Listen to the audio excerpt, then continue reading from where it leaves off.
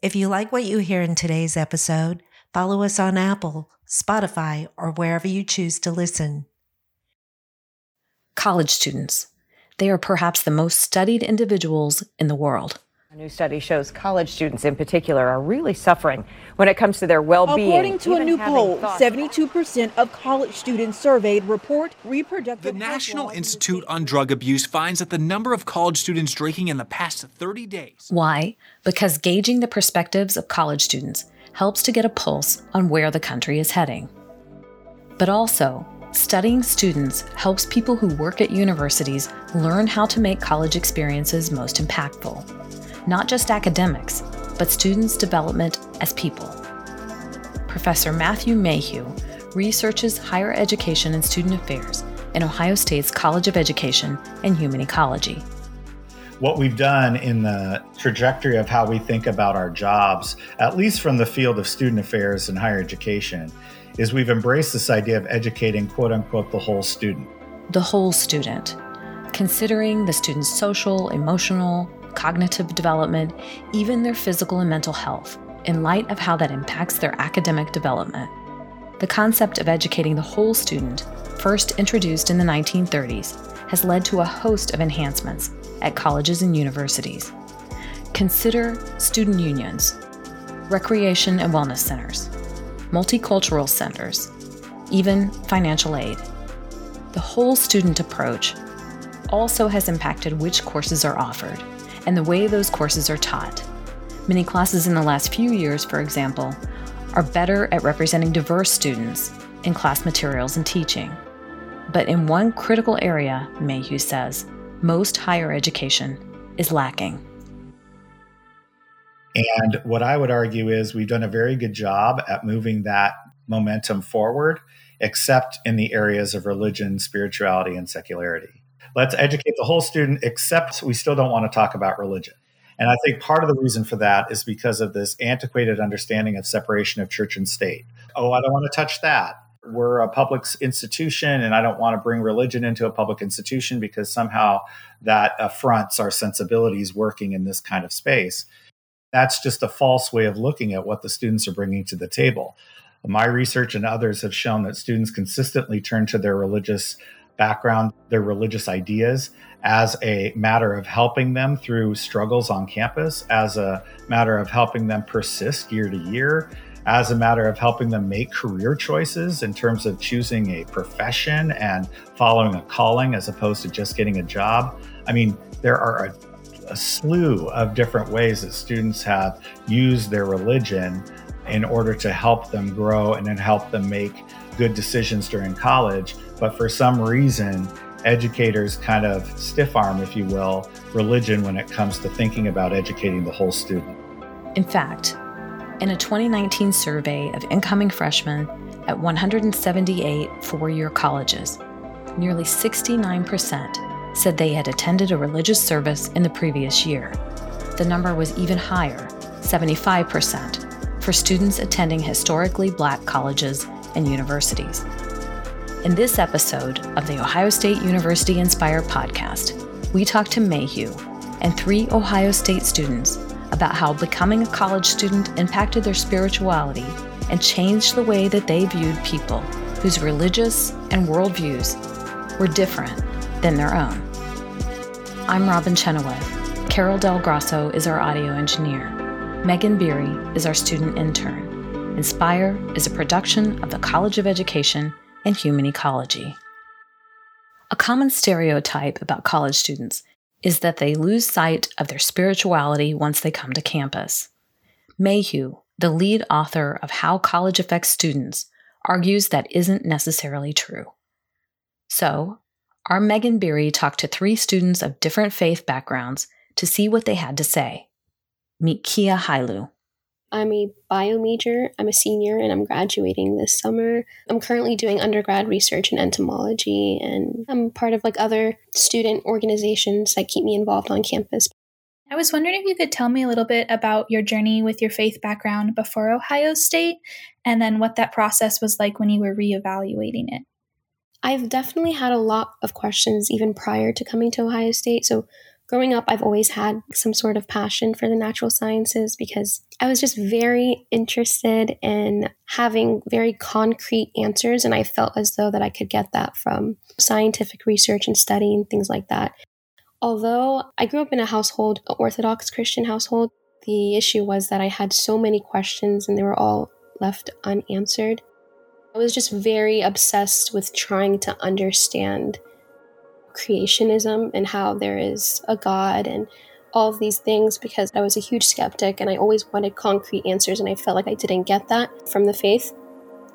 And I guess that's the background because once I entered college, things changed because I was able to do my own research and look for answers elsewhere, and I came to a different conclusion. Was there a specific resource for you, or maybe did you meet other people who helped you to do that, to answer those questions? Despite all of the amount of doubts that I had, I still, for some odd reason, had a desire to have some sort of relationship with a God, but I needed to know that it was real first because, in all honesty, it kind of sounded like fairy tales to me.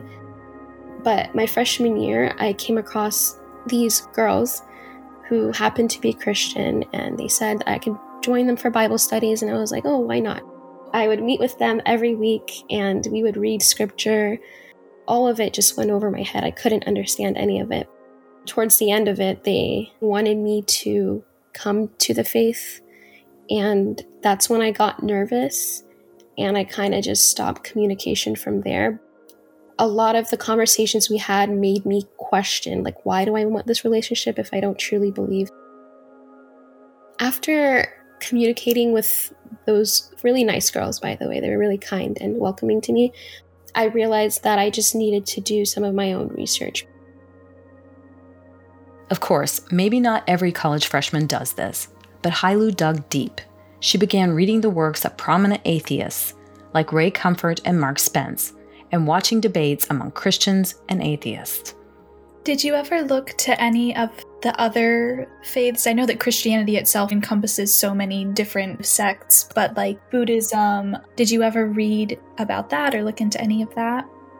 Interestingly enough, Christianity was kind of like the last place I looked for some reason. I would look everywhere but the Bible. So I looked heavily into Islam. I looked into another Abrahamic faith because from everything that I've researched, it just seemed as though that of the Abrahamic faiths, they've had a lot more substantial evidence for their claims in their scriptures. I didn't necessarily read any scriptures within Buddhism and all those other polytheistic religions, but I did look into arguments between atheists and other theists who weren't monotheistic. You get the point. Hailu attacked her questions about religion like she solved a tricky problem in the lab, purposefully, with passion. A lot of the atheists that I was watching and reading, they would basically describe that if there was some sort of sovereign, intellectual, uncreated, ontological creator, I can't necessarily repeat the arguments here, but they were saying that if a supernatural realm did exist, then there would only be one ontological creator. Would it make sense for it to be more than one, I guess? But there's like a whole bunch of arguments that go into that. So I was pretty much convinced that if there was a supernatural realm, then it would have to be one of the monotheistic religions, and especially the ones with a lot more evidence for their claims. So that's how that worked out for me. Though Hailu was quite intentional in her research, this sort of exploration, figuring out what you believe and where that fits into the world, is one of the things that makes the college experience so valuable, Mayhew says. What we do know from the research, and this dates back to like 1950 and 60, is that students oftentimes experience college as a time for real exploration, and society willingly suspends judgment over students on what they're actually doing during college so that they can explore. If they want to take a break and they want to say, all right, I was raised, say, an evangelical Christian, and I really am meeting other people and looking and seeing all these prayer spaces, and there's all these opportunities for joining all these different associations I didn't even know existed. when they start seeing all of those things on a college campus, it might encourage them to dive deeper into their faith to really make sure, hey, this is something I really want to ground myself in and identify with. And so having resources at their fingertips by way of not only people, but libraries, chaplains, interfaith spaces, whatever they might be, really gives students access to learning more about other folks, which in turn leads them to learn more about themselves. And the interactions with students of varying beliefs, like Hailu's Bible study or simply by living with a college roommate of a different faith, are key to some pretty transformational development in students' lives.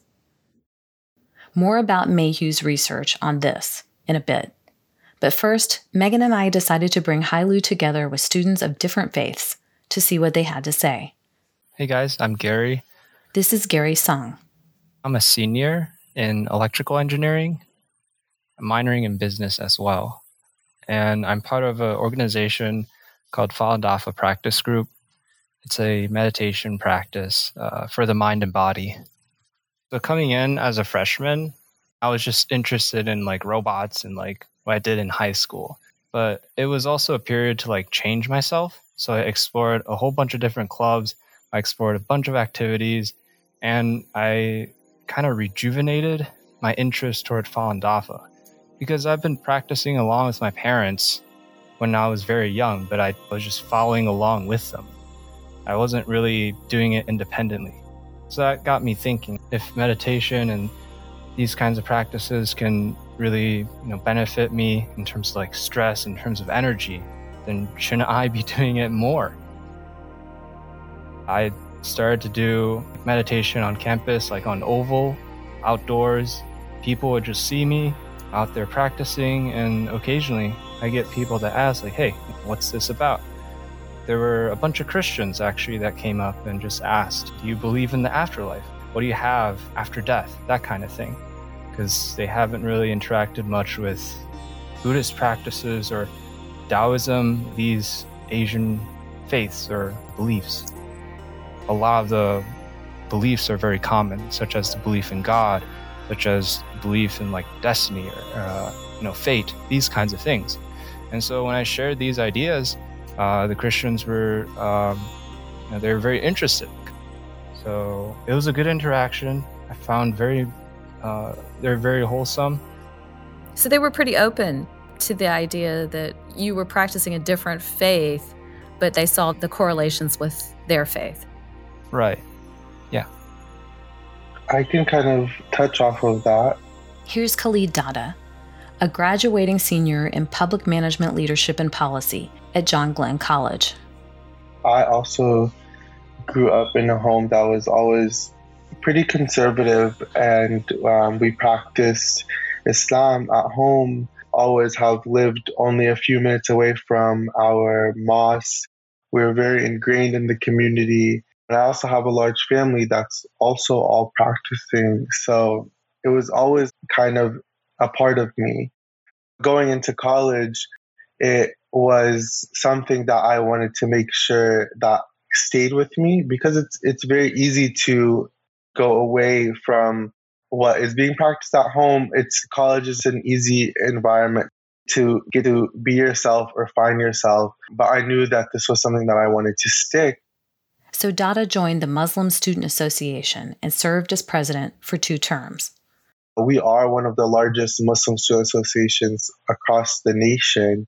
It's been a shaping factor for campuses as what Muslim representation on campus means. So I've been able to fight for a lot of Muslim accommodations and being able to get Muslims a seat at the big table on campus. I truly believe that that's strengthened how I interact with my faith.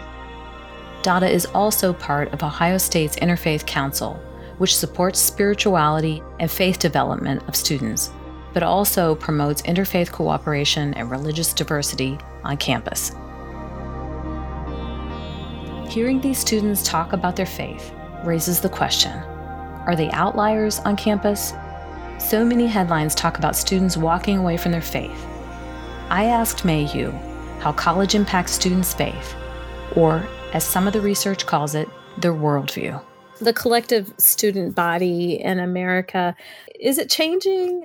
Are they becoming less religious or more religious or more attuned with faith than they have been in the past?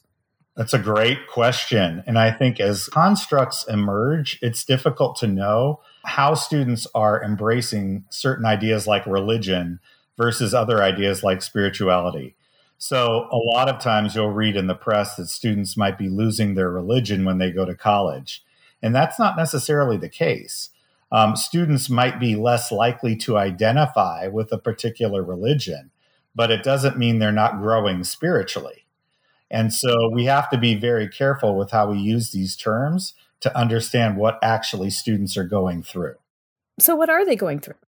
Our research does show that over time, over 4 years of college, students do make serious gains in what we call interfaith learning and development. But to break that down, it means that students are growing in their appreciation for students who identify with different faith traditions, right? So as students come through the door, no matter where they go, private school, public school, large school, small school, when they come through, they have a certain appreciation, say, for Muslim students and for Islam. After 4 years of college, all students grow in that appreciation. Think about those students who talked to Gary Song on the Oval when he was meditating. Now, students do grow in that appreciation to different levels or different magnitudes and trajectories based on the experiences they have in college. But what we're able to actually see in the research is going to college actually does kind of influence the way students think about folks from different religious groups, and college influences it positively. He's talking about the Interfaith Diversity Experiences and Attitudes longitudinal study that he did with Interfaith America and Alyssa Rockenbach of North Carolina State University. The study surveyed more than 7,000 first-year students at 122 colleges and universities about their attitudes toward religious diversity. So the study considered not just students' feelings about their own faith, but their appreciation of other students' religious views. Then, it tracked changes in those attitudes across their college years. As the researchers combed the data, they started to see patterns at some of the campuses, where students were making greater strides in their appreciation of other people's views. So, they dug down to find out why. We went to those campuses and said, okay, your students are showing growth in these dimensions. What do you think that's all about? And we asked students, faculty, and staff so they could nuance some of the findings in these areas of kind of interfaith development, in the area of growing appreciative attitudes toward evangelical students, toward Jewish students, toward Islam, those kinds of things. And they found a few key elements. In the first year of school, what we saw was the most important thing had to do with whether a student made a friend who held a worldview different than theirs. And that could be like a roommate or a study partner or somebody in a club. Correct, but I'd push it a little more, Robin, to say the students identified that person as a friend, not a peer in class that had a different worldview than them, right? So if they were able to develop a close friendship with somebody with a different worldview, that motivated their learning. That actually drove learning in a positive direction, especially for appreciation of not only that group. If I'm an evangelical student and I made friends with a Jewish student, and that would, of course, well, hopefully help me grow my appreciation toward Judaism, but it also helped them grow in their appreciation toward all groups. So it opened their eyes to religious differences to such a degree that they kind of opened their hearts to appreciating more groups from different faith traditions. All of the students we spoke to had these experiences, where their interactions expanded how they thought about their own faith, but also how they thought about others. A lot of the interactions I had were with people that I was familiar with. Like I said earlier, like atheist friends, Muslim friends, stuff like that. We would just have fruitful, respectful discussion about just, different beliefs and different things of that sort. For example, I'd have conversations while we were studying for chemistry or something like freshman year. We were discussing, does God exist? But how does God exist? And all of these kinds of things that my friend allowed me to question my own beliefs, and I allowed her to question her own beliefs. Khalid Dada. I've had the pleasure of being able to be in a lot of formal interfaith gatherings, but then also like non-formal, just with some of my Jewish friends or Christian friends or whatever they may be. There's just been times where Kia said, like, we're just sitting around studying, whatever the case may be, and just a thought occurs and we'll just start having good conversation and talk further about religion. Regarding those formal and informal group interactions, those are significant too, according to Mayhew's research findings. Students who participated in at least one academic-related interfaith engagement saw growth, and students who participated in at least 2 informal social activities saw growth. That could be a class, like a comparative studies course on religion, or a group, like the informal Bible study that Hailu attended. As long as the educator or the person in charge of those activities were able to really help students work through the dissonance that came with encountering difference. Cognitive dissonance. The mental discomfort that comes from holding conflicting beliefs, values, or attitudes. Like saying you accept diverse faith, but then making snide comments about somebody else's religion. This dissonance can cause people to reject, explain away, or just retreat. I read in your writings about the survey that increased diversity left unengaged can threaten social cohesion. It seems like that's happened in the United States in general. Am I right? Yeah, well, I think that increased diversity without having the proper supports in place to really navigate what that actually means and how people are experiencing that, I think it could lead to erosion of confidence that we can kind of come together. It often leads to stereotyping. The literature does talk about that. Students will retreat to stereotyping if they encounter difference and the dissonance that comes with difference, and that dissonance isn't supported well and responsibly by educators in the space. Mm-hmm. Mm-hmm. That's why college is so cool. That's why we need DEI. That's why we need things going on in college, because college is the one place where educators could actually design responsible contexts for those kinds of productive exchanges to occur and support those contexts. When you get outside of higher education, when you go into corporate or you go into other spaces, those aren't necessarily equipped with the people who know how to facilitate those kinds of arrangements. And so without that educated, facilitated kind of way of going about managing productive exchange, then retreating to stereotype happens, probably some negative consequences, negative behaviors might result, et cetera, et cetera. One more thing Mayhew's research found. The ways that colleges and universities support religious diversity really matter. Something that is pivotal and something where the research is now taking us into a different direction is if institutions had policies specific to encouraging religious, spiritual, and secular diversity on campus, then their students or the students that enrolled at those institutions were likely to see develop or experience developmental gains. What would that look like? A policy, but how does that get put into action? Are there bias reporting protocols in place when students experience religious bias? How are faculty enacting their value of appreciating religious differences when it comes to Ramadan? Are faculty making students take major tests right now during Ramadan when students are fasting? Are there policies in place that require faculty to put things in their syllabi to encourage kind of a welcoming climate for all religious groups? These are the kinds of policies we're talking about. And many colleges have them, but most do not. But on a college campus, there are certain cues that people will be able to see by way of how the college prioritizes religion for different peoples all across campus. For example, prayer spaces. You might never need to use a prayer space, but if you know there's one that exists or you pass by it every day on your way to a certain class, that will cue to you something about the values of the institution.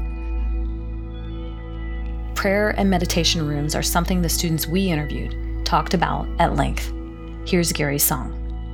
I was walking around Dries Labs, that area, and I saw a student just in a corner, and she was what I thought to be praying. just out in the open. So I came up to her and asked. I know another place where you can do the praying. It's just a classroom, an empty classroom. I go there all the time, so you don't have to go in this little corner. I think it was a great story that you pointed out, Gary. Khalid Dada. And that's something that happens often. So when I came in as the president here, I believe we had around 8 prayer spaces across campuses. And our push from day one was always to be able to have a prayer space, one in at least every building across campus. And we haven't reached that goal yet, but we've doubled the number. I believe we're at 15 or 16 now across campus. Some of those we've pushed and fought for, but some of them, like just colleges, have came to us and introduced those spaces to us and let us know that they have them there.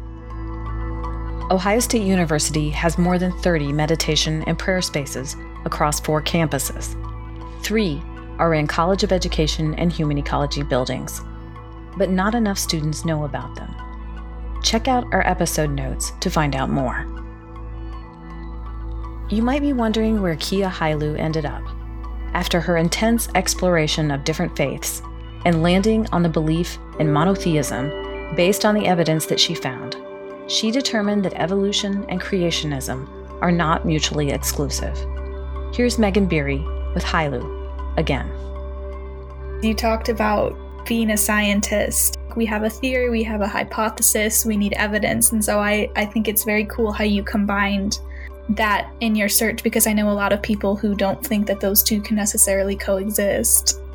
Once I've determined, okay, there definitely is a creator, a cause to the universe, that's when I had to look into a lot of the claims that Christianity made and to see if it historically lined up. And it was honestly crazy how much I found out that I didn't know before. I realized, I guess not for all Christians, but it wasn't necessarily blind faith. A lot of people had very, very substantial evidence for believing what they believed in. So I was eventually convinced after looking into everything. Students are more likely to what we call self-author their worldview commitments. When they come into college, they're exposed to a lot of differences and they have a lot of different experiences. And as a result of that exposure, students oftentimes, they don't necessarily leave the religion they started with. They come back to it and they strengthen it based on entertaining those different perspectives, based on understanding where other people are coming from and having to make meaning of their own religion given kind of those experiences. Hailu returned to her Orthodox Christian faith, this time with much greater understanding, and founded the Orthodox Tewahedo Club at Ohio State. Like Sung and Dada, her expanded views of others forever changed how she now views her own faith. To see a list of meditation and prayer spaces at The Ohio State University, see the link in our episode notes.